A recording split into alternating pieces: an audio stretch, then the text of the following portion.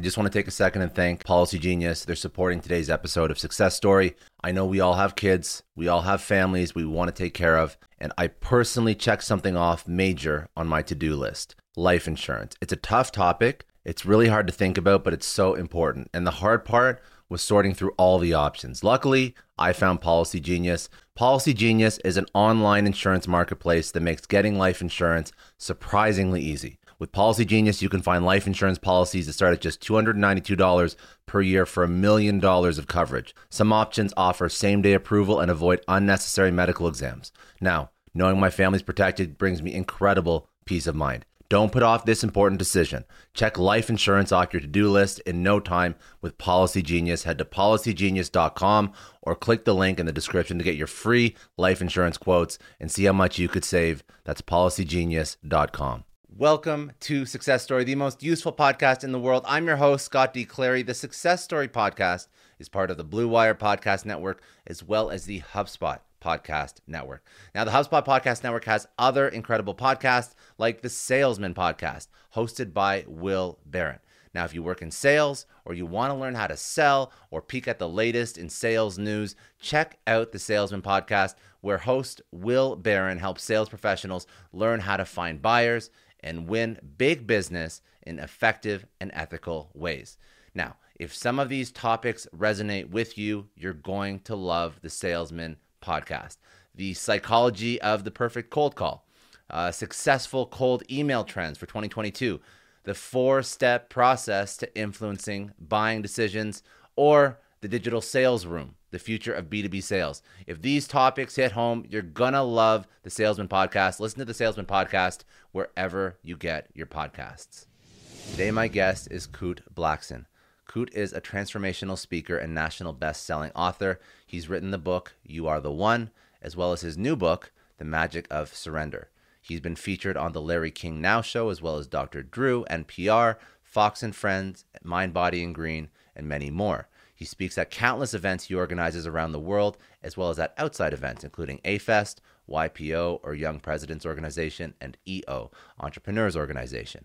He is a member of the Transformational Leadership Council, which is a select group of 100 of the world's foremost authorities in the personal development industry. He is a winner of the 2019 Unity New Thought Walden Award, and he is widely considered to be a next-generational leader in personal development.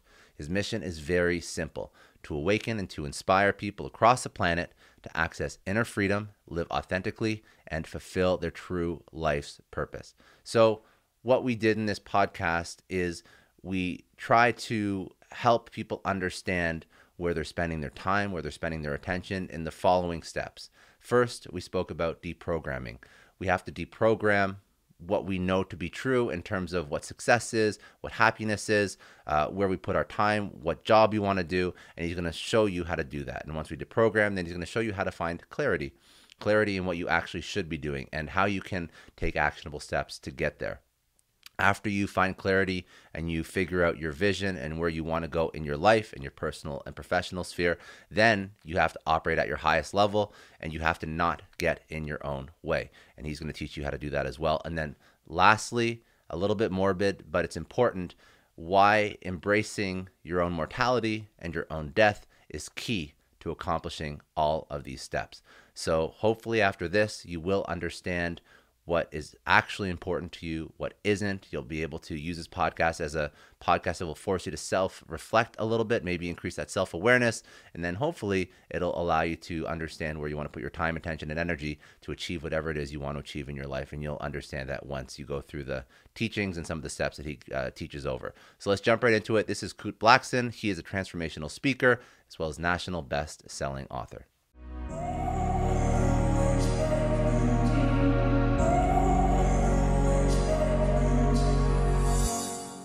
Yeah, look, I was born in Ghana, West Africa. My father's from Ghana. My mother's Japanese. I grew up in London, now live in the US. So I feel like I'm a citizen of the world. But for me as a young boy, I was a very empathetic kid and I always felt people's feelings. I felt people's suffering very deeply. And there was a part of me as a 6-year-old, a 7-year-old, an 8-year-old that I wanted to alleviate their suffering in some way. I didn't exactly know what that would look like. So there was a deep empathy and feeling in me. I felt people's pain. I would see people, this is in London, I'd see people just on the tube, on the train, on the bus, and they were just on this hamster wheel, like they were living in the Matrix, and they just felt so lifeless. They weren't alive, and I just felt them. I didn't really have full comprehension of what the hell was going on. I just knew people were in pain, and so I didn't know how to alleviate their suffering. For me, what also impacted my life was my father and the upbringing. A lot of people called it a different, unusual, strange, mystical upbringing. For me, it felt very normal. In other words, I remember being age 7, age 8, being a chubby kid lost in the crowd. And one of my first memories was seeing a crippled woman crawling on the floor. And she picks up the sand that this man walks on, my father, wipes it on her face. By the way, he doesn't know. He's just walking. Thousands of people following him. She picks up the sand this man walks on, wipes it on her face, and stands up. Call it a miracle. And so week after week, I grew up seeing blind people see and deaf people. Yeah, miracles, literally. The type of miracles that you think, come on, is that shit real? Is that real? Are they faking it? But I grew up seeing it with my own eyes, day after day. Blind people seeing, deaf people hearing. My father would look at a woman in a wheelchair and say, "Why are you in this wheelchair? You're not sick, stand up." And she would stand up. My father would look at someone who came to him in crutches, and he would say, "Why do you have these crutches? Do you believe? If you really believe with me, throw the crutches away and start walking." And so my father was considered like, his nickname was the Miracle Man of Africa. Very spiritual, mystical guy. The spiritual teacher to presidents in Africa, kings in Africa, heads of state. He built 300 churches in Ghana, West Africa, hundreds of thousands of sort of devotees, so to speak. He had a huge church in London, 3,000 to 4,000 people every Sunday. So I grew up in this environment. For me, I didn't think anything unusual about it. I didn't think anything. I think that was one of the blessings, is I didn't think anything strange about it. It just seemed normal. And because of that, I grew up with a sense of no limits, limitlessness. There were no limits. Blind people seeing, deaf people hearing, people standing up out of wheelchairs. Everything is possible. And so everything is possible, and it's just normal that it's possible. And I think I didn't realize at the time it was a blessing to be that open. And so when I was age 8, my speaking career began because my father just threw me in front of the audience one day and said, "Speak. My son's going to speak." I had no idea what I was going to say. I wasn't interested in speaking. I was more interested in playing soccer outside, but they put me on the front row, and I remember being on stage and words started to come out of my mouth, and I just started speaking. And that began a journey with communication and speaking for me that was really profound. At 14, I was designated to be the successor for my father's ministry.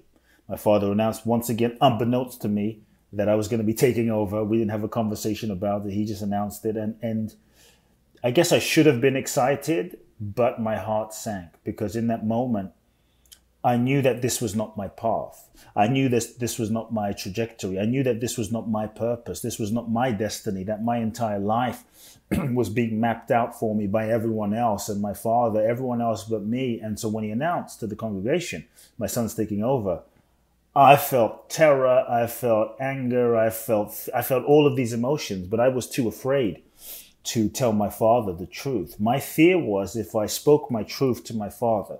My fear was if I really dared to be who I was and shared myself, that I would not be loved, I would lose his love, I'd be outcast, I'd be alone, I'd be abandoned. And so for 4 years, I went along with it.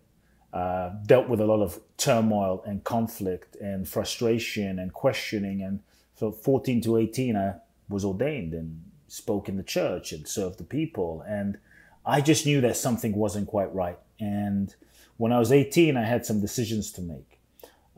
I looked into my future and I decided that I wasn't going to take over my father's ministry for sure, that I didn't want to go to university, that if I wanted to help people with life, that I had to live life. So I felt this calling to come to the US.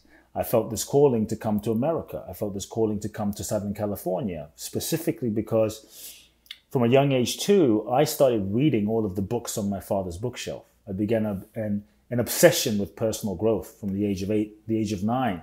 And so from that young age, I began reading everything from Eastern mystics, people like Ramana Maharishi, Maharishi Mahesh Yogi, Krishnamurti, to the Western mystics, Blavatsky, Theosophy, to the Western self-help gurus, Wayne Dyer, Louise Hay, Deepak Chopra. For me, this became my obsession, just trying to understand who we are and why we're here and what the purpose of life is. And also in my father's church, a lot of the people that came to my father's church in London, they didn't have a lot of money. They weren't that educated. They had very little, but they were truly generous and happy people. They had every reason to not be happy, but were happy.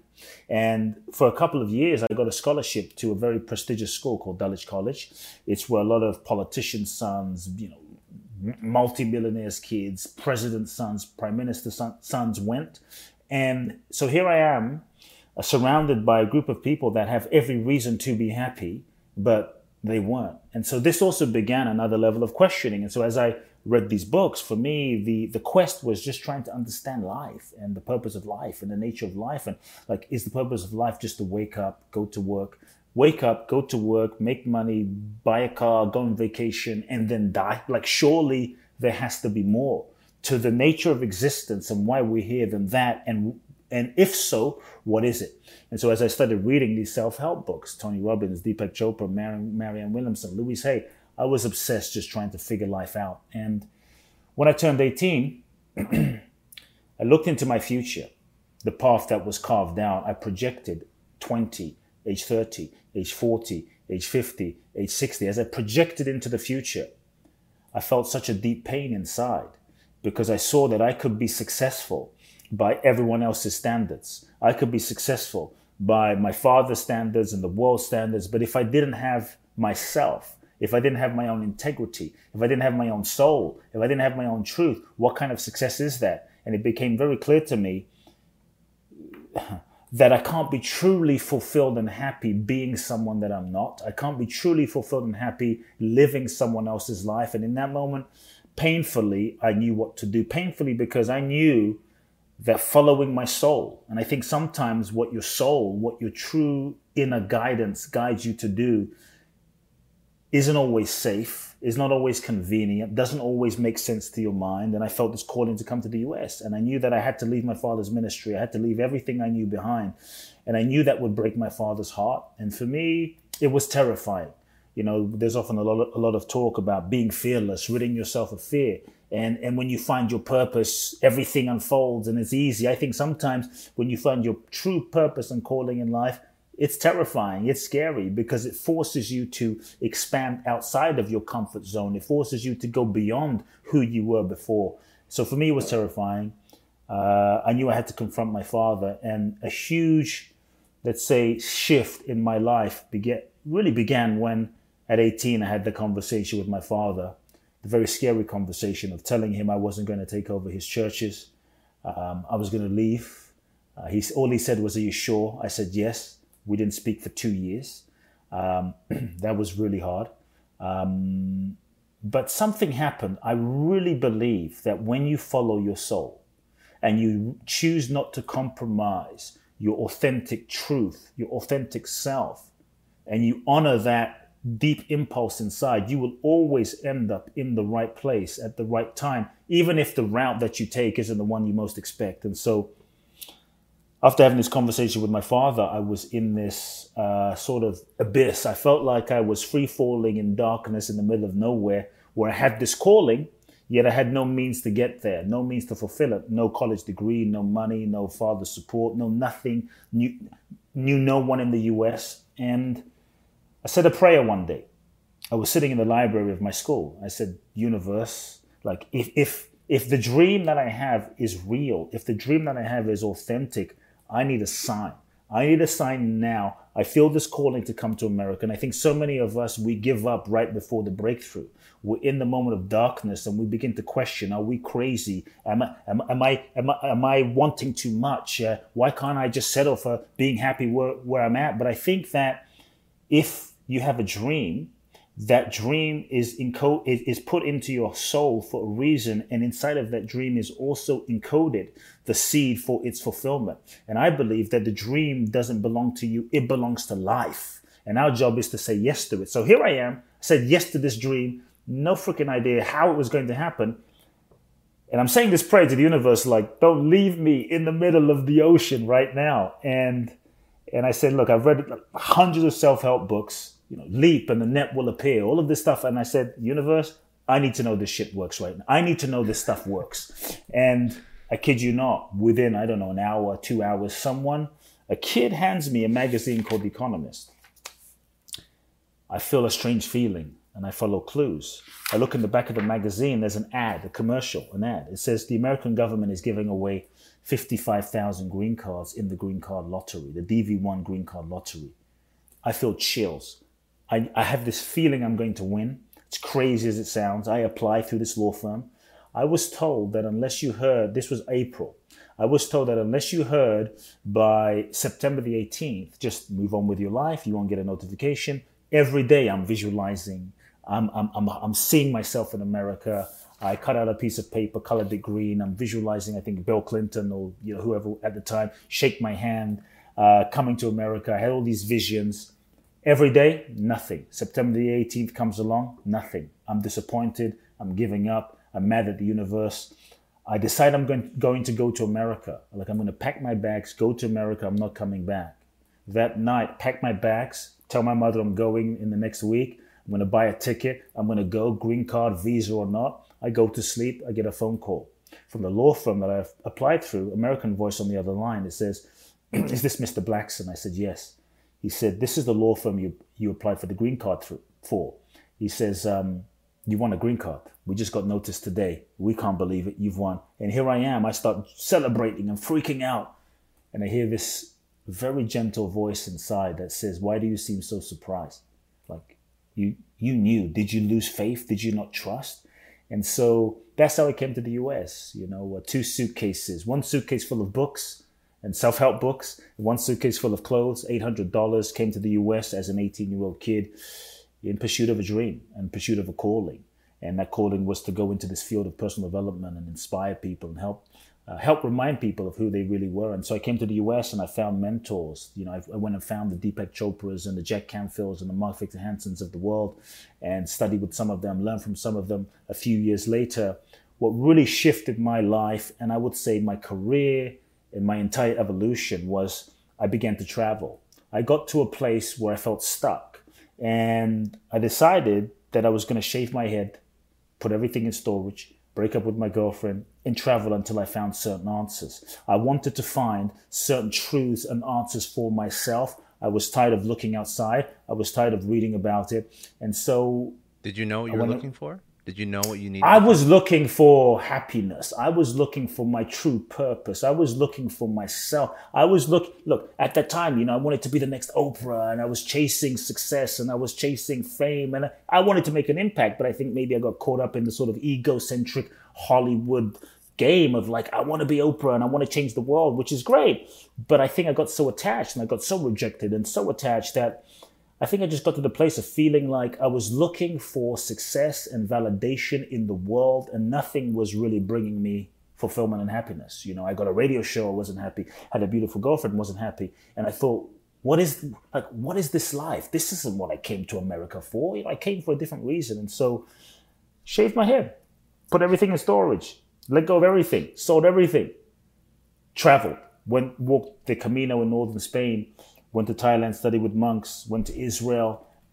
All roads for me ended up leading to India, where most mystical spiritual seekers end up. And I ended up in India in search of, I wanted to find happiness, real happiness. And so, and in LA, I saw a lot of people were chasing dreams, but they weren't happy and they weren't fulfilled. And so that was a wake-up call for me, because I saw all of these people obsessively chasing a dream. And I saw people that were at the beginning of that journey. I also saw people that were, in the 40s and 50s and 60s at the end of that journey. Some had achieved and some hadn't achieved. And I didn't see a lot of people that were truly happy and fulfilled. And so as I went on this quest, I ended up in India and had some really profound awakening reality experiences in India that broke and cracked me open. And it was out of that I came back to LA months later and felt like I had no money, no status, no bank, nothing. But I felt such a sense of inner freedom and inner joy and inner happiness that I wanted people to feel what I felt. And that's when I started working with people one-on-one. And one person showed up and another person showed up. And this was before coaching was a thing. And one person showed up, another person showed up. Before you knew it, more and more people started showing up. And my coaching practice grew. And then over the years, it expanded into speaking and, seminars and traveling and speaking around the world and filling hotel rooms, the dreams I had as a kid, and then writing books and all of that good stuff. So that's a bit of the short version of my journey. It's a good version. It's incredible. Some of the things that I've noticed that you pointed out, which are very interesting, and I'd love to unpack it because you were drawn into the same environment that everybody else was drawn into when they're part of the U.S. and they're part of the rat race and they're trying to figure out what success looks like, and they're hustling and they're working hard and they never really live. And you left your dad's congregation, and then you came to the U.S. and you were almost drawn into it. So you actually, with high self-awareness, you understood that. You left the U.S. again, and you almost did a quick deprogram of everything that was drawing you into the U.S. All the things that people get stuck into their whole life, and then you came back and you taught now how to sort of deprogram and remove yourself away from all the negatives. So I think and it ties back to another point you made that was very interesting, how people that don't have a lot are extremely happy, and people that do have almost anything you could ever ask for and then some are not happy. And how do we do what you did? How do we do what you did? How do you teach people to deprogram and to understand what's meaningful so that they don't look back when they're 70 or 80 or 90 and then say, I wasted my life trying to figure out something that doesn't even actually mean anything when I'm on my deathbed? Yeah, I think so. I think I'll do my best to explain it in two parts. The first part is just because you mentioned an important word, programmed, right? How do you deprogram? The fact is, first and foremost, we are programmed, and we don't know we're programmed. So part of the challenge is we don't think we're programmed. We think that who we are is who we really are, but we don't realize that who we are is a process of being conditioned by society, by parents, by ancestors, by society, by media, by religion, by education, by media, by television. I mean, the list goes on. The matrix of life conditions us, and so we end up this product thinking this is who we are, not having the awareness that we are programmed. So the first step to breaking out of the programming is to become aware that you're actually programmed. And we have to start questioning. And so as an example, and I'll share a few questions that one can start asking.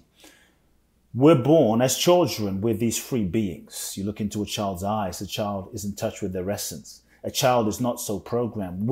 A child doesn't know, like a baby, a kid doesn't know what's right, what's wrong, who's right, who's black, white, racism, this, that. It's just in touch with life. A baby will stand on the table and sing. It doesn't care if it doesn't sound like Bruno Mars or Celine Dion. It doesn't have that self-consciousness. Oh, what do people think? Do they like me? It's just being itself. It's being. What happens? We lose touch with that. A child will stand naked. It doesn't care. Like, am I fat? Well, it's just being is radiant. It's like, I'm beautiful. Just being. What happens to that beingness? See, as children, we're born whole, perfect, complete, in touch with our true essence, in touch with that infinite spark, divine spark, our true essential self. What happens is we incarnate and we meet our parents. Our parents, they're just doing the best that they can do based on their programming. And often they don't know that they're programmed. They're just being what they've been taught to be. But we meet our parents and we're born into a preset framework of conditioning. And there's pain and there's hurt and there's dysfunction and there's trauma. Maybe dad's an alcoholic. Maybe mom is an alcoholic. Maybe there's abuse, mental, emotional, physical, sexual. Maybe there's divorce. Maybe there's abandonment. Maybe our parents were great people, but they just didn't know how to be present for us. They didn't know how to meet our emotional needs. And so the process of conditioning that is often unconscious begins at a very, very, very young age, begins almost from the beginning of time, the beginning moments of when we incarnate. The first thing is, as a young being, we learn to shut down, disconnect. We're in this environment, stuff is going on, it's painful, so we learn to shut down, disconnect, and not feel. We learn to develop all sorts of defense mechanisms, shut down, disconnect, not feel the fact that mom is not there, not feel the fact that they're screaming and fighting all the time and it's too painful. So we start shutting down, disconnecting, not feeling, suppressing those emotions, suppressing those emotions, suppressing those emotions. We start developing all sorts of defense mechanisms as a coping mechanism to deal with the craziness, to deal with the fighting, to deal with the uncertainty, to deal with the pain around us. Shut down, disconnect, not feel. All of those feelings that we don't feel, we don't process, we suppress, begin to develop layers and layers and layers and layers and layers and layers and layers. And before you know it, our true light, our true freedom, our true essence, our real self kind of gets hidden underneath all of the unfelt, suppressed emotions and feelings. And then we start contorting ourselves into a way of being to not deal with that pain. We become tough. We start not giving a shit. I don't care. These are all defense mechanisms to not feel the pain because we're so sensitive. And deep down, unconsciously, we develop these defense mechanisms that start disconnecting us from who we really are as a way so that we never feel that level of pain again.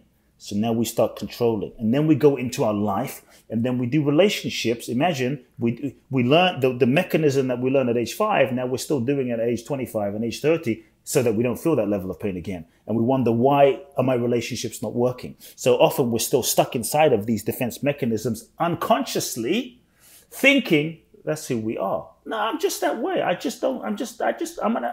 not an attached person. I'm just independent, not realizing that sometimes our independence is a defense mechanism for not getting needs met or being hurt. Okay. And then we start developing, so we avoid pain. Then we start developing all sorts of roles, masks, and personas, and we start contorting ourselves into a certain shape in order to get love, validation, and approval from those around us. Who do I need to be in order for dad to love me? Who do I need to be in order to be loved by the world? Love, validation, approval. For me, unconsciously, I learned that I needed to be the good boy. I needed to be the good son. I needed to be perfect, get all A's, be appropriate, take care of everyone else's needs but mine. And if I do that, wow, cool, you're so good, you're amazing. And that got reinforced. And so now I started to develop a role, that it wasn't who I really was, because in doing that, unconsciously, we start betraying ourselves. We start lying to ourselves. We start betraying our authentic expression in order to get love, validation, and approval. Avoid pain, love, validation, and approval. It's a survival mechanism. Before you know it, we get locked into a certain shape, a certain pattern of being, of conditioning, and we think that the pattern that we have become, right? Scott, Coot is a certain pattern. Scott is a certain pattern, right? And the pattern that we become, we actually believe that pattern is who we are. We have been programmed into that pattern. So first, I just want people to know, you are not your programming. You are not the pattern. You are not who you think. Is who you are who you think you are, or is it who you've been conditioned to be? Because the degree to which we've been conditioned is the degree to which we are not truly free. We don't have free will. We're just reacting to the past. We're reacting to our parents. We're reacting to not feeling that pain again. We're reacting unconsciously, thinking we're free, and we're making choices that way. And so we really have to first, number one, be aware that we're programmed in that way. So what roles, what masks, what personas are you living inside of that you weren't even aware? Sometimes we say, oh, I'm just independent. I'm just shy. No, it's programming.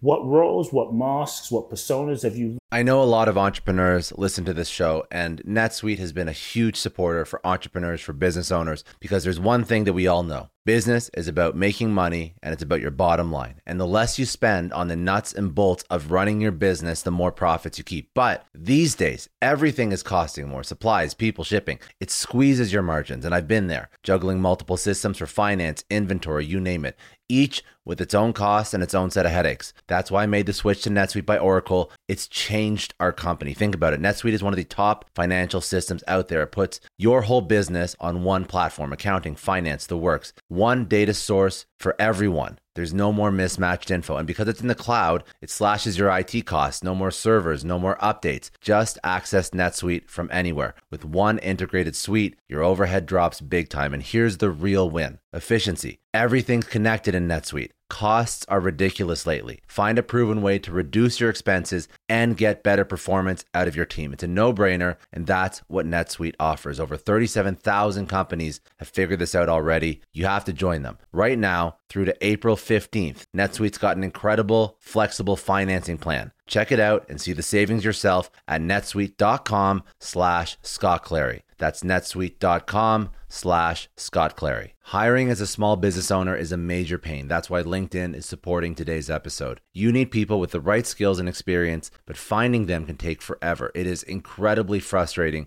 to keep seeing candidates who just aren't a good fit, and that's why LinkedIn Jobs has been a game changer. Let me tell you a little story. We needed to hire a graphic designer, somebody with specific tech and software knowledge and the ability to truly understand our brand. And I started with all the usual job boards, and it's the same old story. Tons of irrelevant applications. No one's really matching my needs. I tried LinkedIn Jobs, and the quality of candidates was just on another level. People with impressive portfolios, relevant expertise. I finally felt like I was interviewing the right people. That's truly the power of LinkedIn's massive professional network. You're tapping into this huge pool of talent you simply wouldn't find on other sites. It's about finding those niche candidates you actually need. And with the right people in front of you, hiring becomes a breeze. Did you know that 86% of small businesses find a qualified candidate on LinkedIn Jobs within 24 hours? That is how well their system works. Honestly, do yourself a favor and try LinkedIn Jobs next time you're hiring. You can post your job for free at linkedin.com/excellence. That's linkedin.com/excellence. Terms and conditions apply, but it's definitely worth trying out.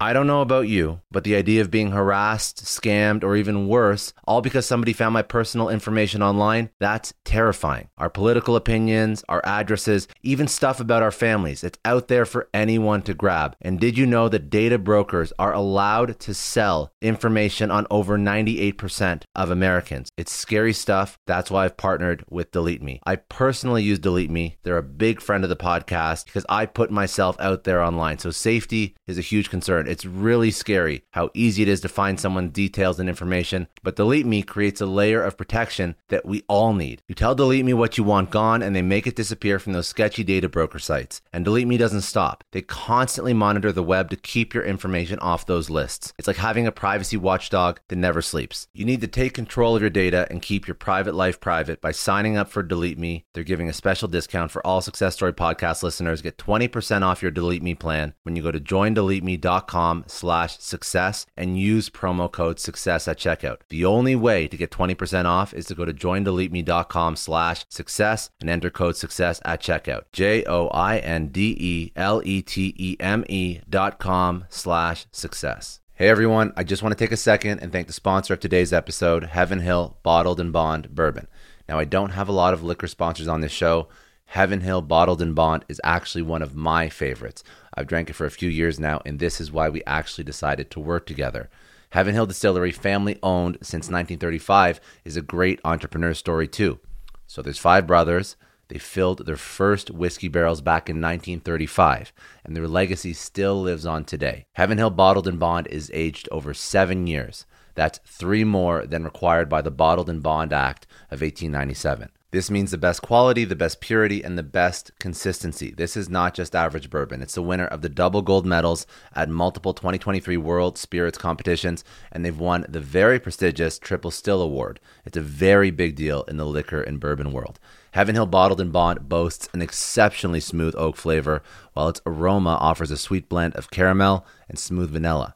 If you love bourbon, you need to try Heaven Hill Bottled and Bond. Available nationally, look for a bottle at your local store. Heaven Hill reminds you to think wisely, drink wisely. Think back to your last few days in the office. Did any of them leave you feeling really accomplished? Not the kind of day where you're running around like crazy, but where you've made real progress on something that matters. Because being busy doesn't always mean being productive, and I bet we've all been there. And maybe it's time to rethink what it means to get things done. Today's episode is sponsored by Belay, and what they help you do is, instead of getting sucked into emails and to-do lists, they help you delegate tasks and focus on big goals. They can connect you with top-notch US-based talent who are ready to take on those time-consuming tasks that bog you down. Let's be real. There are way more important things you could be doing than bookkeeping or wrangling a packed inbox. They have virtual assistants to handle all of those pesky administrative tasks, or accounting professional to take care of all your financials. But here's the best part. You don't have to waste weeks searching for the right person. Belay's personalized matching service works quickly, sometimes matching you with the right talent to take stuff off your plate in under a week. Are you ready to try a different way of working? Check out Belay's list of the top 25 things you can delegate to a virtual assistant. It might just change your business and your life. Text SUCCESS, that's SUCCESS, to 55123 to get the list and to start transforming your to-do list with Belay. Learn to develop in order to function, survive, cope, and get love. Start becoming aware of those masks and those limitations, because that will show you where more freedom is. The other thing I will also say is, in order to begin the process of having a breakthrough, the process of being free, freedom isn't free. Freedom will require that you let go of an idea. Freedom will require that you let go of who you were. And one of the things that tends to keep us stuck in a certain way of being, stuck in the prison of our own conditioning, are all the ways that we lie to ourselves. In so many ways, unconsciously, for the reasons I shared, we lie to ourselves about who we are, about what we feel, about what we want, and we don't even know that we lie to ourselves. We think that's what we really feel. So without truly questioning, it's hard to break free. And so one of the places we can start is, we stay in relationships that we know aren't right. We work jobs that we know we betray ourselves, and we know this is not the purpose for why I was born. And life ticks on and life goes on. A decade, 2 decades passes by, and we end up wasting so much time. And we're filled with so much regret and pain and wonder, why do I feel so much pain? And so one of the places we have to start, if we want to begin the process of freedom, begin the process of opening and transforming, is asking ourselves two or three simple questions. Number one, what lies am I telling myself? Sounds simple, but not always easy. There is no truth. There is no transformation without truth. What lies am I telling myself? Feel that. What lies am I telling myself? Acknowledge that. The more honest we're willing to be, the more we're going to move in the direction of freedom. What lies am I telling myself? We have to really want the truth more than we want what we have. We have to want to be free more than we want what we want. And the challenging thing is, if we're really honest, no judgment, if we're really honest as human beings, most of the time we want our safety. We want our comfort rather than freedom. And so the question I ask people is, what do you want more than anything else? What sounds like a simple question. What do you want more than anything else? Because if you want to be truly free, more than anything else, nothing will stop it. The thing is, most of us, we don't want to be free more than anything else because we're kind of holding on and attached to what we're going to have to give up. And so we're often afraid of feeling the truth, speaking the truth, living the truth, telling the truth, because we're afraid of the consequence of what will happen. For me, I was afraid of the consequence of, if I really speak my truth, I'm going to lose my father forever. If I really speak my truth, I'm going to be alone. If I really dare to be who I am and speak my truth, nobody's going to love me. My life is over. And so we often let fear hijack us from speaking our truth and sharing our gift and going for it in life out of that fear. What are the lies I'm telling myself? To me, truth is real spiritual practice. Truth is real transformation.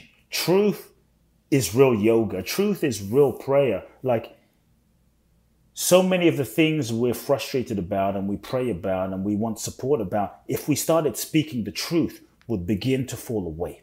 So what lies am I telling myself? To be ruthlessly, compassionately honest with oneself. The other thing I'll say is take the pressure off of yourself from having to take action.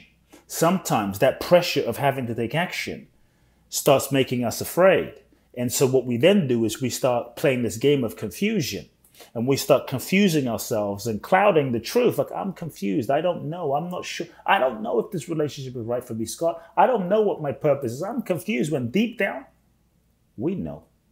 We know what we're here to do. We know the truth. I think there's a part of us at the deepest level that knows everything. Because at that deepest level, we have a sense. At the deepest level, we have a wisdom. At the deepest level, we're connected to everything. But because of the fear of the consequence, we're often afraid. And so confusion is a defense mechanism from owning our truth out of fear of the consequence. And so I just invite people, when you take the need to take action and the pressure to take any action off of yourself, then you can just start owning the truth. You know what? I hate my job. You don't have to leave. You don't have to do anything. Just own the truth. I hate my job. Not like, well, maybe, no. The truth is, I hate my job.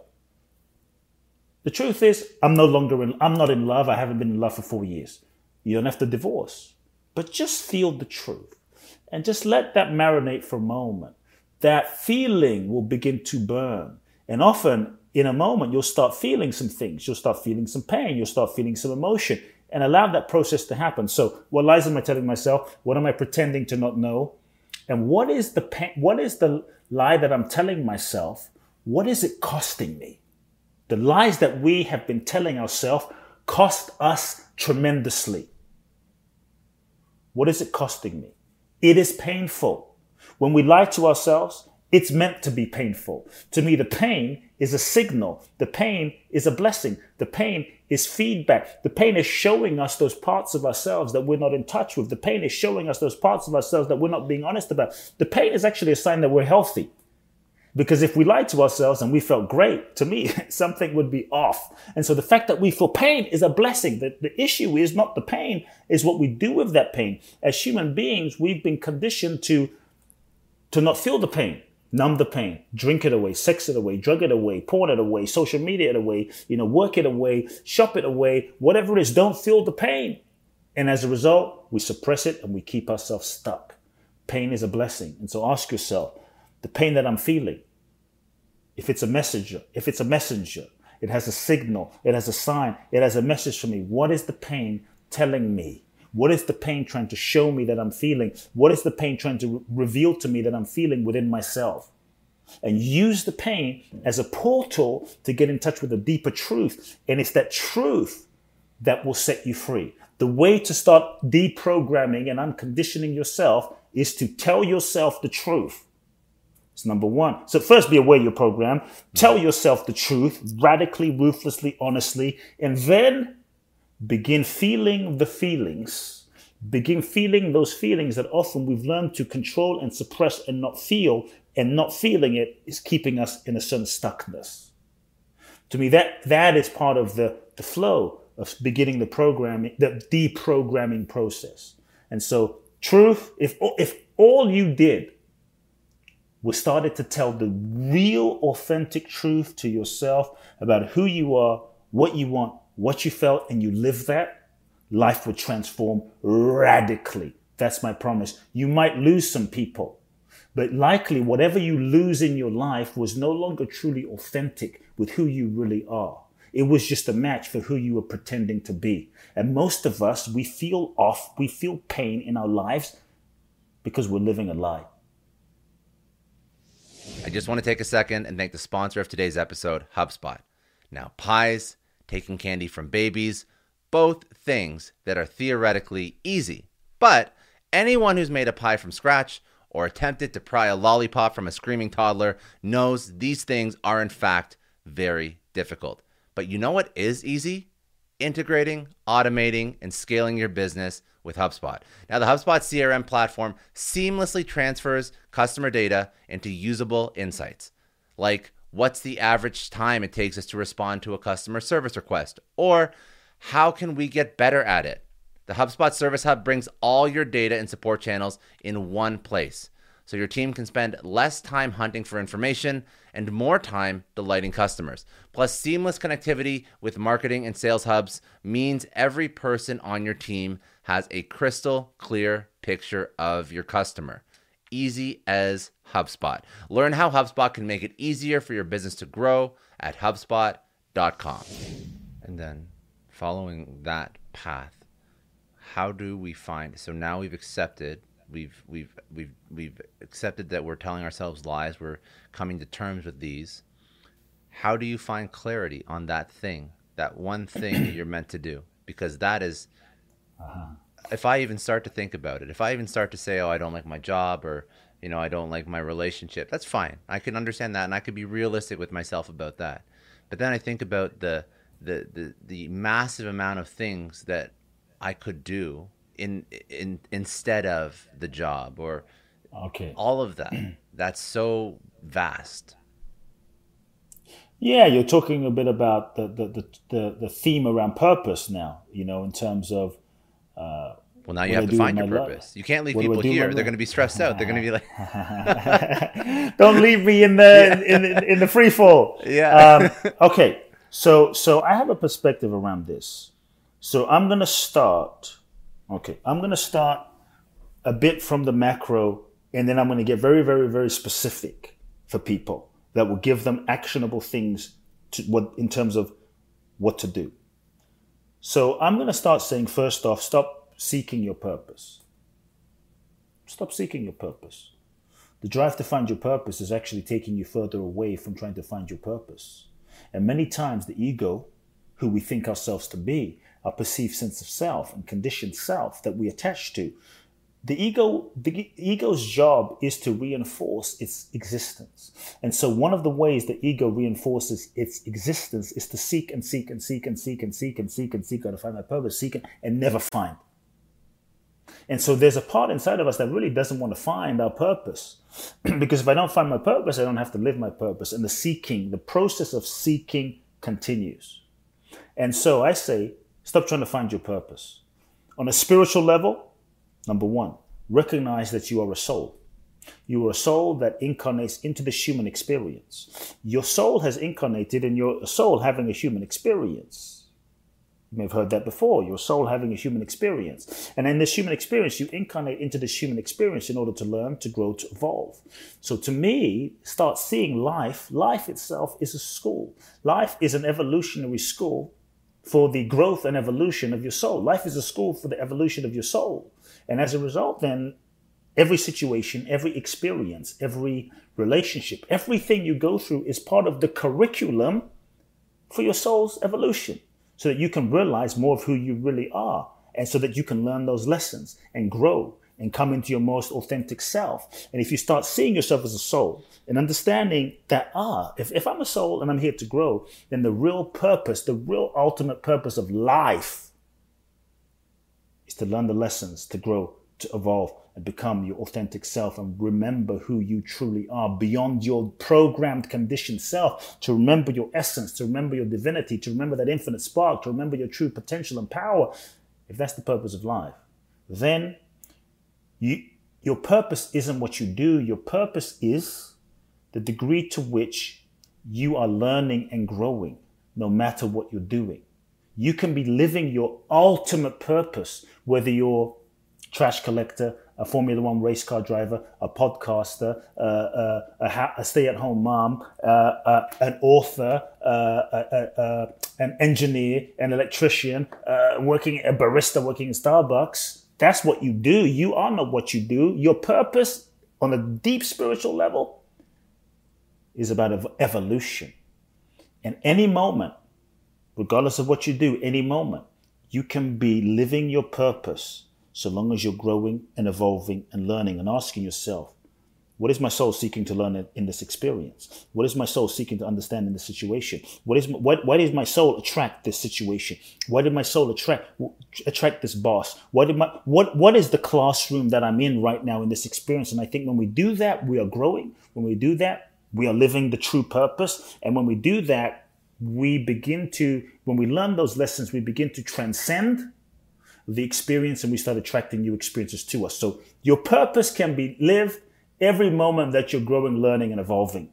That's the bigger level. Now, on a human level, which is connected to your question, but I wanted to set a bigger context to connect it to, because I think we live on different levels as souls and human beings. On a human level, stop seeking your purpose. Instead, so now what the hell do I do? Okay, you can sit there and just try and figure out your purpose from the sidelines, but life doesn't work that way. That is can be another strategy of the ego to avoid. Instead, move in the direction. If you're like, I don't know, okay, fair enough. But don't just sit there. Move in the direction of what lights you up. Move in the direction of what turns you on. Move in the direction of what sets your soul on fire. Move in the direction of what brings you joy. Just move in the direction. You don't have to know where it's going to end up. You don't have to know where you're going to get to exactly where you need to be, because there's an intelligence inside of your soul that knows. It knows. So just go in the direction of like, I feel joy here. I feel aliveness here. I don't know where this is going to lead me. I don't even know how I'm going to make money yet. But at least start navigate rather than just sitting and going, I don't know. And then 10 years go by. Go in the direction. Start moving in the direction. You start moving in the direction of what makes you most alive. The aliveness is a sign. The aliveness is a navigation. The aliveness is a radar that pulls you. So as you start going in the direction, take a step. You take a step, then what you'll find is life reveals to you another step. You take another step, you lean in, life reveals to you another step. You lean in, life reveals to you another step. And often your purpose gets revealed to you in the process of taking a step and living life itself. What will often happen is 10 years from now, 20 years from now, 5 years from now, 3 years from now, you look around and you're like, holy moly, I lived into my purpose. I could not have planned this purpose, but I lived into it. But you lived into it because you weren't on the sidelines trying to figure it out. Because the journey that you go on, you take a step. The journey that you go on in that big step, as you take that step, you grow. As you take that step, you evolve. As you take that step, you expand. As you take that step, your consciousness shifts. And as you learn, grow, and evolve, you become more ripened. You become more ready for the next step. Stop trying to figure out your purpose from the sidelines. You take the step. And then I would say, question number 1. Okay, what do I love? What turns me on? What brings me joy? Move in that direction. For me as a kid, we lived behind my father's church. We didn't have a lot of money. We lived behind my father's church. My bedroom was so small, you could barely put a one single person bed in it and walk in the room.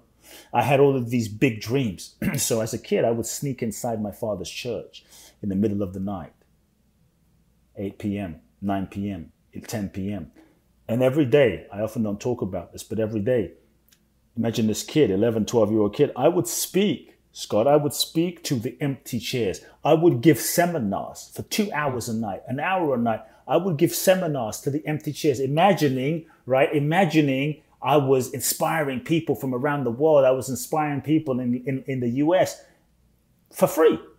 For me, that's what lit me up. That's what turned me on. That's what brought me joy. I would do that for free. I've done it for free. I get paid now, but it didn't matter. And so when you find that joy, go in that direction. You don't have to know the how. So what turns me on? What sets me on fire? What do I love? Number 2, but that's not enough. You have to ask yourself, let's make it more practical. What specific skills do I have? What specific, like I love Formula One racing. Okay. This is one of them. I love it. But I'm never going to be Lewis Hamilton in this lifetime. It's not going to happen. The dude has been doing that stuff he's 37 years old since he was like 3. Okay. And so it takes a level of actual competence and skill to be able to perform. That's a reality. But if we look in our lives, so many people say to me, I don't know what skills I have. Just look at your life. Look at every shitty job you've been through. Sometimes the jobs that you need to work in, sometimes the jobs that present themselves to you, they're not your purpose. But sometimes you're put there because there's a necessary skill that you're meant to learn in that job. And you're going to need that piece of the puzzle, that skill, to be able to be the person who's able to then fully fulfill your purpose. And so I always tell people, when you're working a job, even if you hate it, do it with ultimate excellence. When you do that job with excellence, then you're able to extract the skill. You become more, but you're able to extract the skill that gives you part of the ingredients to prepare you for your purpose. So look at all of the jobs, all of the situations, all of the experiences, all of the traumas, all of the breakups, all of the failures that you've been through, and look at what specific tangible skills that you learned. Those skills are going to be a part of your purpose and can point you in the direction of perhaps what you're meant to do lies. Number 3, what unique gifts do you have that you're able to solve a unique problem? Another way of asking that is, what is the unique problem that you're able to solve? I always tell people, when you think of what to do, don't simply focus on how do I make the most money. You might make money, but often you'll be miserable. And if you're miserable, you'll sabotage it. If you're miserable, it won't sustain. I work with so many people, one-on-one, in groups, small groups, large groups, billionaires that have made so much money, but they don't feel any purpose. They don't feel any connection, and they end up sabotaging what they've created, or they end up not having the motivation to continue. So I always tell people, don't focus on money. Instead, realize that money is a byproduct of adding value. And when you add value by solving someone's pain, someone's problem, or someone's challenge. And so when you're able to then ask yourself in question number 3, what is the pain, problem, or challenge that I'm uniquely able to solve based on my gifts, based on my skills? Because when you solve someone's pain, problem, or challenge, you're being of true service, and money is just a byproduct of being of service. Number 4, I would invite people to really think about, on a practical level, which group of people do I feel a connection to?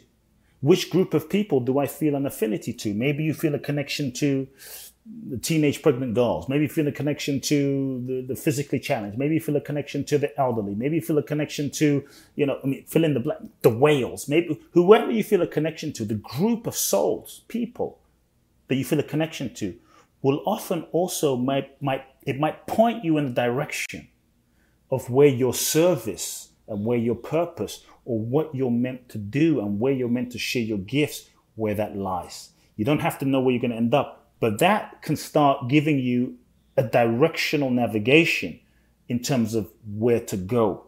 And don't wait. Look at Oprah. There's no way Oprah could have planned her life. Yeah, I'm going to plan at this age, this is going to happen. And by the time I'm 30, 40, 50 years old, 60 years old, I'm going to be the most powerful media mogul woman in the world. You can't plan, billionaire, you can't plan that. But she loved communication. She loved communication. She didn't sit on the sideline until she was a billionaire. She loved communication. So she became a newscaster. As she became a newscaster, she had too much compassion, so she would cry while reading the news. This wasn't a good thing to do, and so they fired her. They gave her a job. I think it was on a talk show in Baltimore. It might not be Baltimore, but I think it was Baltimore, on a single station. Now her compassion and her sensitivity was able to be married with her love for communication, and the more compassionate she was for people, the more successful her show became. Boom, syndication. Boom, #1 show. Boom. 25 years later, Oprah. Look at Obama. I mean, how does Obama, love him or hate him, is irrelevant to me, but look at Obama. How does this guy at age 19 go, yeah, I'm going to be president of the United States? But he started somewhere, and that led him. And so I really believe that if you follow your soul, follow the nudging.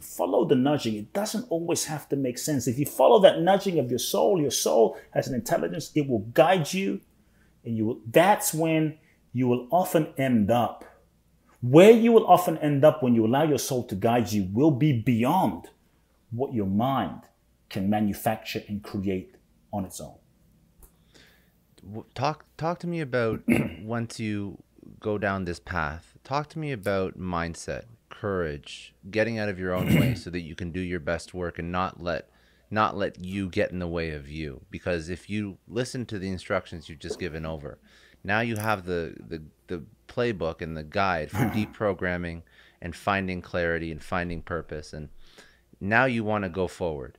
So what do I do so that I don't always fall back into my old habits? I think there's a couple of things. We'll start with the basic first. I think you're incredible, by the way.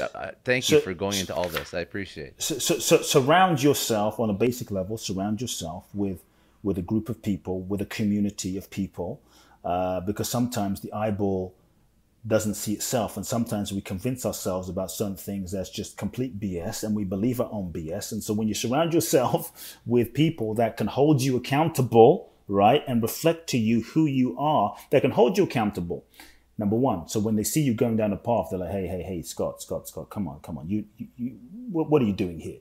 Or when you forget who you are, you forget your truth, you forget your power, you have a moment, a human moment, they'll look at you and say, hey, Scott, remember, come on, I know who you are. I see who you are.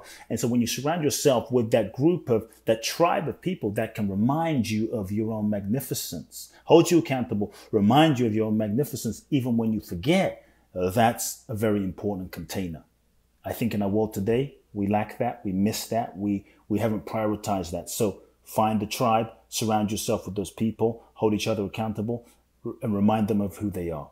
That's super important in terms of keeping your mindset high in a world and an environment where we're constantly being bombarded by the news and so much nonsense. You know, I always say the news and the media have no investment in you being free, because the moment you're free, the moment you know who you are, the moment you know that you are an infinite, powerful being, you can no longer live in fear. You can no longer be controlled and manipulated. And now you become truly dangerous and powerful to impact humanity. The other thing I would say is, back to your question. It sounds simple, but I would say, surrender. Practice surrender. Practicing to being in flow is practicing surrender. We are constantly, for the reasons I've shared, you know, the mechanism of our programming and our egos and how we hold on to avoid pain, to not feel certain things. We're constantly resisting life, constantly resisting the flow.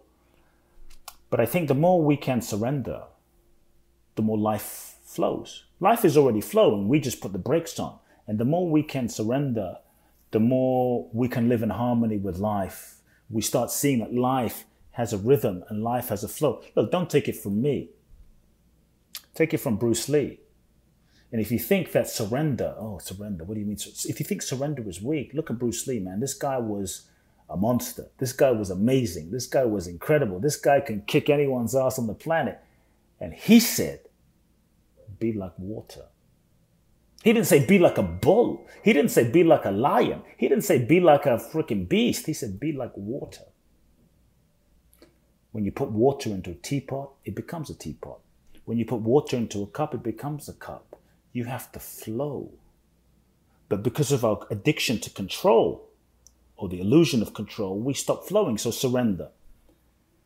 In our culture today, so I really believe that surrender is perhaps the most powerful thing that we can do. If you want to be a super achiever, if you want to be truly great, I'm talking great like Jesus, Buddha, Mother Teresa, Bruce Lee, Muhammad Ali, Gandhi, okay, this is going to be maybe a little controversial, Elon Musk or Mandela. Like, if you want to be truly great, really great, Jordan, Michael Jackson, great, you have to surrender. And that surrender is the password to freedom. Surrender is the key to greatness. Surrender is the key, the real secret to manifestation is in surrender. In our culture today, we have been taught mistakenly that surrender is weak. We have been taught mistakenly that surrender means giving up. It means waving the white flag. It means being a doormat. It means being a victim. That if you surrender, you're going to be taken advantage of. That if you surrender, you won't manifest your goals, dreams, or desires. You'll be a monk and shave your head and, go to the Himalayas and give everything up. But who the hell wants to do that, right? If you surrender, then you're going to get less in life. And I want to reframe this whole concept, because I think if there's something that people can practice, and it's a practice, I'm not saying it will happen all at once, but if there's something that people can begin practicing as you start deprogramming yourself, is surrender. That if you surrender, what if you didn't get less? But what if you got more? More than you could even have planned and imagined with your logic and your mind and your own ego's capacity to control. So surrender means letting go of control, or I should say letting go of the control that you thought you had. If you look at the last couple of years of this pandemic, I think we're being reminded that perhaps we weren't in as much control as we thought as humanity. We weren't. I mean, we thought we were going down a trajectory 2020, boom, life exploded. The universe saying, hey, you guys thought you were in control? Take a look. Quick reminder, quick reset. Surrender is to stop trying to force life, manipulating and forcing life to fit your limited idea of how you think it should look and how you think it should be. Because so often we think we know what we want, and we try to force life to fit our idea. We try to force people to fit what we want them to be, but trying to force something to be or force someone to be doesn't make it so. Surrender is being open. Surrender is being available. Surrender is letting go of who you think you should be and how you think life should be so that you can be truly open, truly available, truly curious. When we surrender, you live open and you allow life to show you. You're allowing life. You're co-creating with life. When you surrender, you take the limits off of life and you're open. Many of us, we don't realize in our forcing, it's got to be this. This person has to be the one. Life has to be, this has to be my career. We don't realize we're freaking limiting life. We're putting limitations, we're choking life. We're putting limitations on life. And sometimes we get so attached to what we think we want, like that we go to life with saying life, I really want this peanut. We're not aware that life is seeking to give us a whole buffet. But we're attached to this peanut because that's all we can see. That's all our limited egos can see. But when you're open and you're available, you live in surrender. And when you're in surrender, you are open to infinite possibilities. And life is infinite. How many stars are there in the sky? How many grains of sand are there? Right now, you and I, we're breathing. You're breathing, I'm breathing. We're having this great conversation. We're not sitting here going, okay, we've got to force our breath, man. Scott, breathe. Because if you don't breathe, like shit, we're going to die from this conversation. It's just happening. In spite of us, we're laughing, we're talking, we're connecting, we're sharing. Breath is happening. You wait, I just had lunch earlier. You had breakfast this morning. Maybe someone had a smoothie, a kale salad, a steak, a salmon, whatever you have. If you're vegan, I'm sorry. But you had whatever you had. And how is it that your hand doesn't turn into a steak or a salmon or a smoothie? There's an intelligence, an innate intelligence inside of you that knows exactly what to do. Cut your finger. You don't have to be a good person. You don't have to even pray or meditate. Healing happens. To me, the same intelligence that is functioning you and breathing me is the same intelligence that's breathing all of existence. Is the same intelligence that is functioning the sun, the star, the moon. I mean, when was the last time the sun didn't come out? There's an intelligence functioning life. And so how do we not trust this? How do we not trust life? Like, how do you not trust life when every second life is showing us? But we just forget. So I just tell everyone, breathe. Take a moment. Get in touch with your breath. Take a moment to slow down, connect with your body. Feel this intelligence in your body. Meditate on your body. Get into relationship with your body. And you start feeling your body. You start getting back into, wow, there is something beating me. There is something breathing me. There's something functioning me. Okay. Spend time in nature. Slow down. Spend time in nature. As human beings, we've become so disconnected from nature that we have forgotten that we are a part of nature. When you spend time in nature and you see the rhythms and the cycles and the seasons and the sun and the moon, it's like, wait a second. Something is functioning existence, that we are a part of this existence. Then it starts reminding us, oh, maybe I don't have to control everything. I don't have to control everything and everyone. Oh, okay. I can relax and observe and allow. It's the allowing that helps us kind of get out of the way. If you look at peak performers, don't take it from me, because you might say, this cute guy, is a nice, no, take it from Michael Jordan. Okay. Everybody wants to be like Mike. When he would play, he would always talk about being in the zone.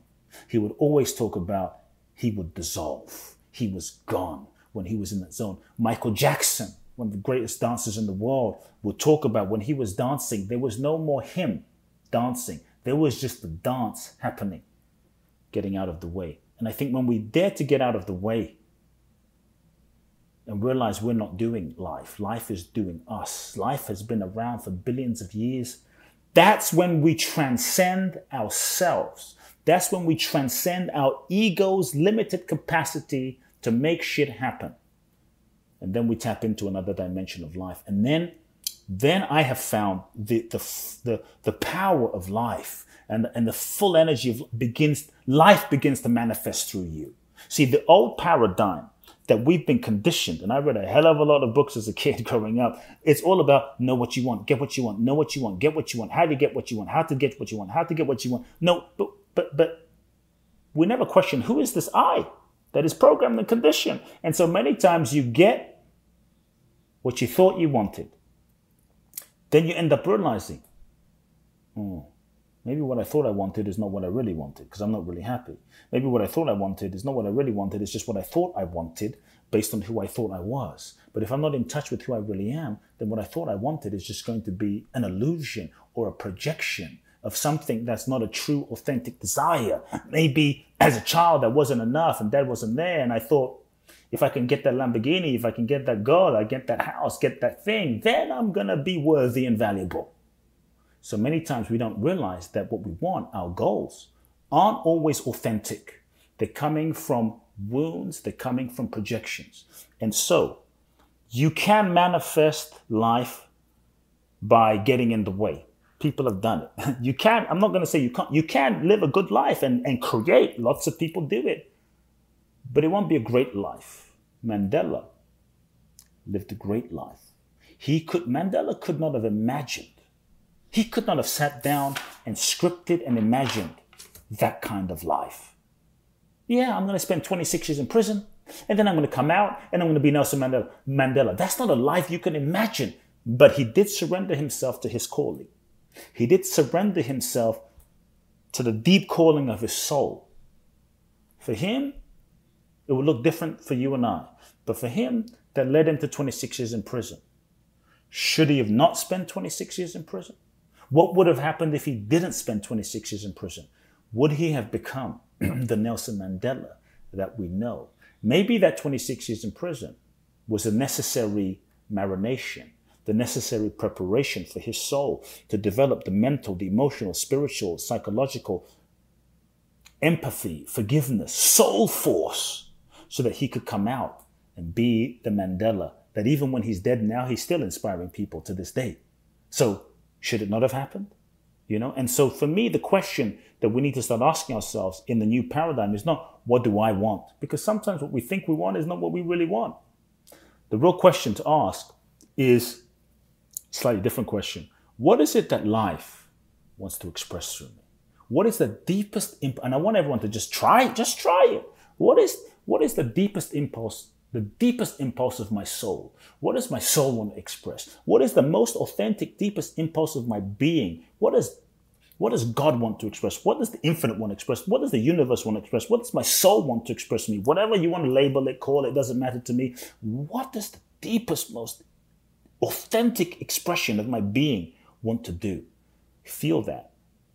Be still. Be silent. Feel that. We know we have a sense. And move in that direction. When you move in that direction, then you're going in an authentic path. You're living in alignment. Then you can align your goals, your intentions, your actions with what's true.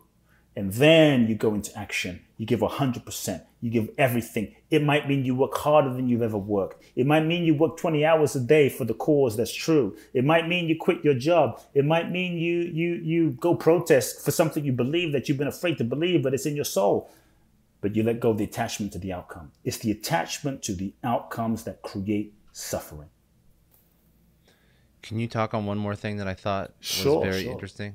The last main point that I wanted to pull out of you, you could go, I have like 20 things and we could do like 5 of these. And if you ever do want to see Formula One, it's coming to Miami. So you should come to Miami and then we should do it in person because it would be incredible.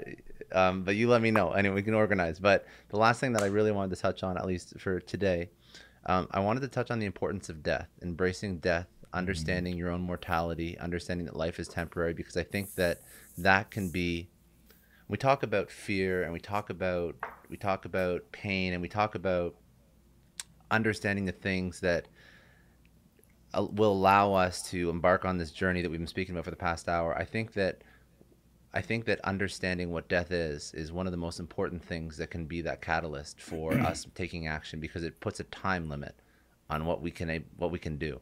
And I thought it was just a nice sort of bow to finish off this thought. Yeah. So we've gone through this journey of deprogramming, finding clarity, finding purpose, and getting out of your own way when you do find that purpose. But let's put some urgency on it.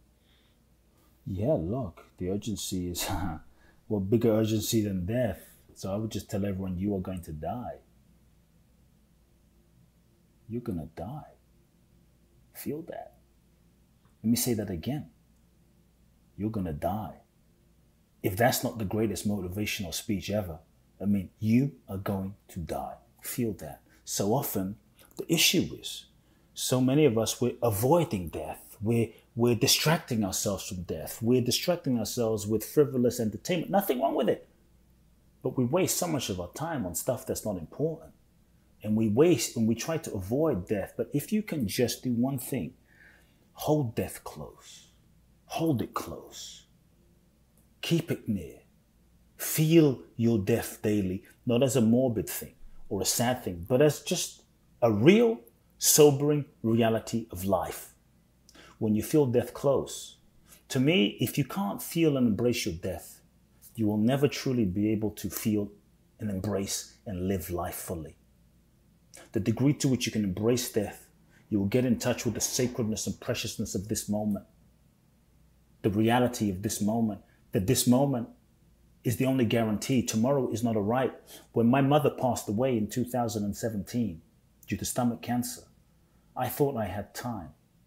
There were so many things, Scott, I wanted to do with my mom. There were so many plans I wanted to make, and I thought I had time. I thought we can do it tomorrow. I didn't prioritize so many things. The only regret I have in my life, and I've done a lot of stuff, not spending more time with my mom. And so I want you all to feel your death. Jesus died, Buddha died, Bruce Lee died, Muhammad Ali died, Muhammad died, Lao Tzu died, Socrates died, Bob Marley. I mean, if these great ones are going to die, you and I are going to die. It's guaranteed. It's the only guarantee. The body will die. What makes us afraid is we think, and we've been conditioned and programmed by culture, society, media, to believe that we are just this limited ego structure.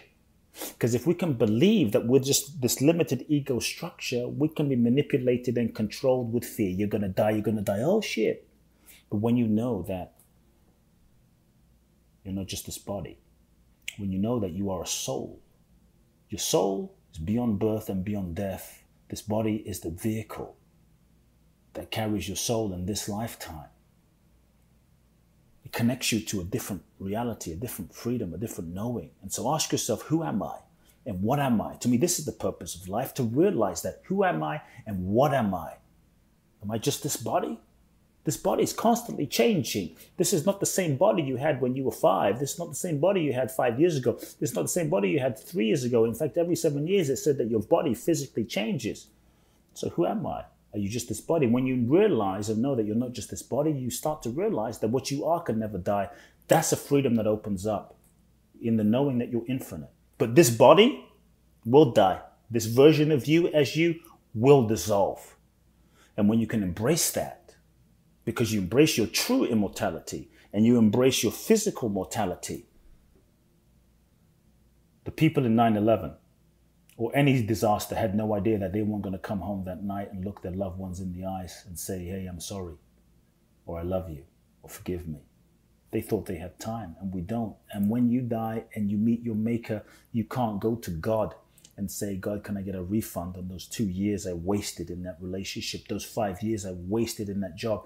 When the time is gone, it's gone, and it's gone forever. So if death came today, some of you might feel, why are you being so dramatic? But I promise you, the people that died today, most of them didn't think they were dying today. It just happened in that car accident. It just happened in that moment. And so if death came today, would you be ready? And if not, why not? What would you need to say? What would you need to do? What would you need to communicate? Well, who would you need to forgive? I'm saying, do it now. so that if death came, you could throw your arms open and die with no regrets. To me, that is to be fully alive. So live life fully. We have one opportunity, at this life, at least as this version of ourselves, we have one opportunity. And so live life fully. Life is short, life is sweet, life is precious. It's not perfect, and it's perfect in so many ways. That's what makes it beautiful. If you were going to look back at all the work that you've done and the things that you've completed with your time on Earth, what do you want your legacy to be? What do you want to have had accomplished?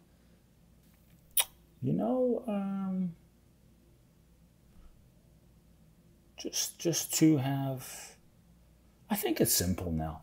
I want to have inspired people to remember who they really are and to love more fully. Because I think everything else from there will take care of itself. Let's do, to finish this off, I want to do rapid fire, but most importantly, before we pivot, let's go into all the links where people can connect with you, where people can learn more, where people can get your book, all of that. Cool. Thank you very much. Yeah, depending on when people listen to the conversation, the book, The Magic of Surrender, is coming out in paperback on May the 3rd. So go to Amazon. You can pre-order the book and get a bunch of free gifts. So go to Amazon, pre-order the book.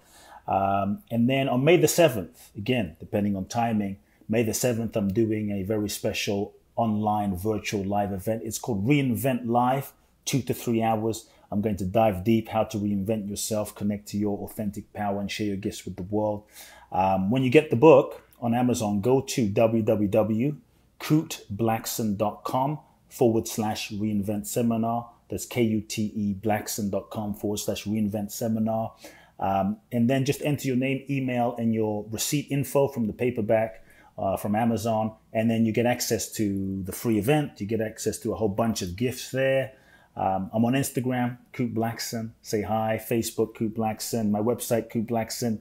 If anyone feels moved by today's conversation and you want to go for some deep dive transformation, my favorite thing to do is I do a 12-day event in Bali twice a year. The next one is July the 25th, and then also December the 5th. 12 days in Bali. If you're ready for your next level and you want to share your gifts with the world, www.boundlessblissbali.com. Beautiful. Okay. Let's do a couple rapid fire to close this out. So you've had quite a life, an incredible career, but what keeps you up at night now? What keeps me up at night? Honestly, nothing. Nothing really keeps me up at night. I sleep like a log. I just love people. Ultimately, I love human beings. I love humanity, and so just reaching more people, inspiring more people, and wanting to help people transform. Biggest challenge you've overcome in your personal life? What was it? How'd you overcome it? What'd you learn from it? There's been so many. Pick one. I'll pick one because it's a meaningful one. Maybe the others are more difficult, but it's healing the relationship with my father. We weren't very close growing up. There was at least for me, a tremendous sort of resentment towards him for not feeling supported. And in the last years, especially since my mother passed away, even more, a whole nother level, I've really healed the relationship with my father. And I call him every day as a duty, as a love, as an offering to him, and it's really transformed our relationship in a big way. I gave up every expectation of him being anything and just decided that I was going to love him, and that I'm very proud of that, to be honest. This may be the same answer or not, but the question is, if you had to pick one person who's had a major impact on your life, there's obviously been many, but who would one person be, and what did you learn from them? I picked my mother. I mean, she loved me completely unconditionally and was one of the most selfless, humble human beings I've ever met in my entire life. And when she passed away, in those last moments, I realized that she was in fact an enlightened being, and I never knew it. because she was fearless and she didn't have to tell anyone. She didn't have to promote it to anyone. She didn't need fame. She didn't need fortune. She just knew who she was. She was not afraid to die because she knew. She looked me in the eyes and she says, I'm not this body. I'm a soul. And she's a very special being. And so she gives me a lot of courage, you know, from the other side. If you had to pick one book, podcast, one source that has inspired you, that somebody should go check out. Ramana Maharishi, an old enlightened Indian mystic. It's good. Very good. If you had to tell your 20-year-old self one thing, what would it be? Many things, but one thing I would say, be bold. Take those risks and start investing your freaking money right now so it can compound interest. That's good. Good advice. Good advice. No, it's good. Last question. What does success mean to you? Success, true success for me means just knowing who I am, you know, and being free to be that and live that each moment. It's pretty simple. Knowing my true, when I say knowing who I am, is knowing who I truly am as a spiritual being. That's true success for me.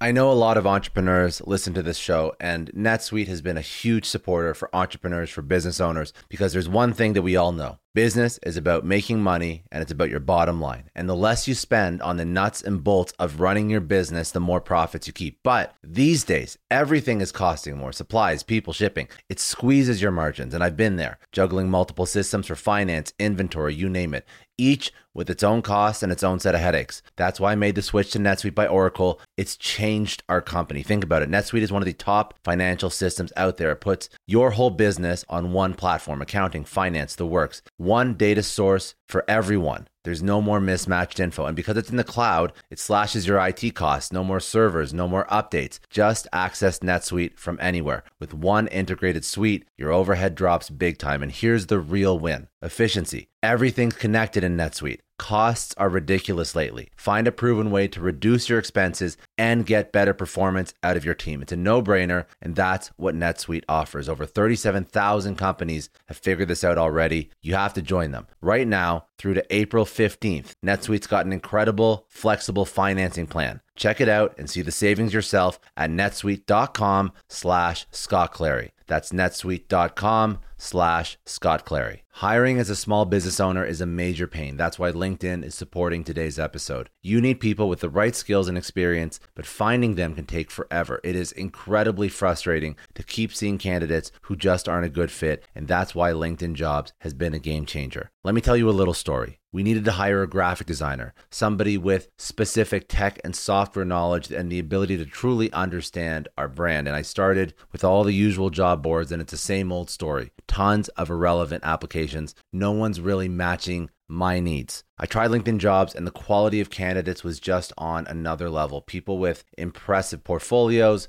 relevant expertise.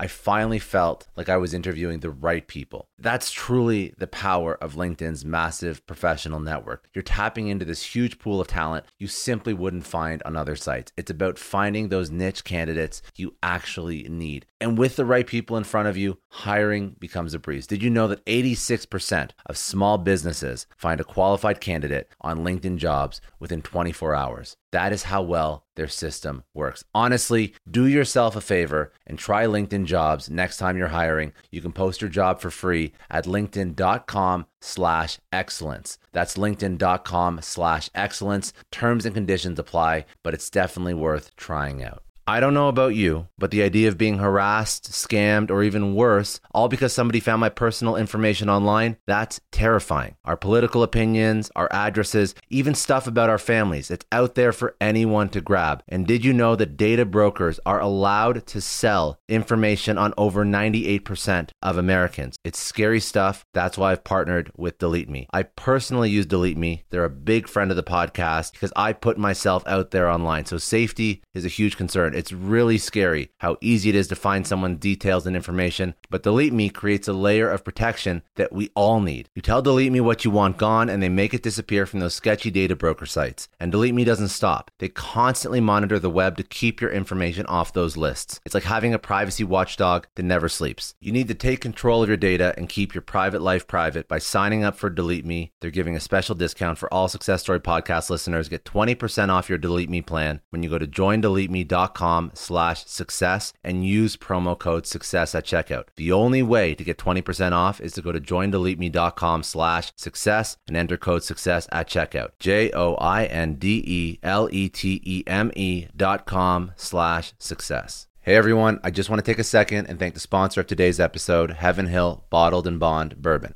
Now, I don't have a lot of liquor sponsors on this show. Heaven Hill Bottled and Bond is actually one of my favorites. I've drank it for a few years now, and this is why we actually decided to work together. Heaven Hill Distillery, family owned since 1935, is a great entrepreneur story too. So there's 5 brothers. They filled their first whiskey barrels back in 1935, and their legacy still lives on today. Heaven Hill Bottled and Bond is aged over 7 years. That's 3 more than required by the Bottled and Bond Act of 1897. This means the best quality, the best purity, and the best consistency. This is not just average bourbon. It's the winner of the double gold medals at multiple 2023 World Spirits competitions, and they've won the very prestigious Triple Still Award. It's a very big deal in the liquor and bourbon world. Heaven Hill Bottled and Bond boasts an exceptionally smooth oak flavor, while its aroma offers a sweet blend of caramel and smooth vanilla. If you love bourbon, you need to try Heaven Hill Bottled and Bond. Available nationally, look for a bottle at your local store. Heaven Hill reminds you to think wisely, drink wisely. Think back to your last few days in the office. Did any of them leave you feeling really accomplished? Not the kind of day where you're running around like crazy, but where you've made real progress on something that matters. Because being busy doesn't always mean being productive, and I bet we've all been there. And maybe it's time to rethink what it means to get things done. Today's episode is sponsored by Belay, and what they help you do is, instead of getting sucked into emails and to-do lists, they help you delegate tasks and focus on big goals. They can connect you with top-notch US-based talent who are ready to take on those time-consuming tasks that bog you down. Let's be real. There are way more important things you could be doing than bookkeeping or wrangling a packed inbox. They have virtual assistants to handle all of those pesky administrative tasks, or accounting professionals to take care of all your financials. But here's the best part. You don't have to waste weeks searching for the right person. Belay's personalized matching service works quickly, sometimes matching you with the right talent to take stuff off your plate in under a week. Are you ready to try a different way of working? Check out Belay's list of the top 25 things you can delegate to a virtual assistant. It might just change your business and your life. Text SUCCESS, that's SUCCESS, to 55123 to get the list and to start transforming your to-do list with Belay.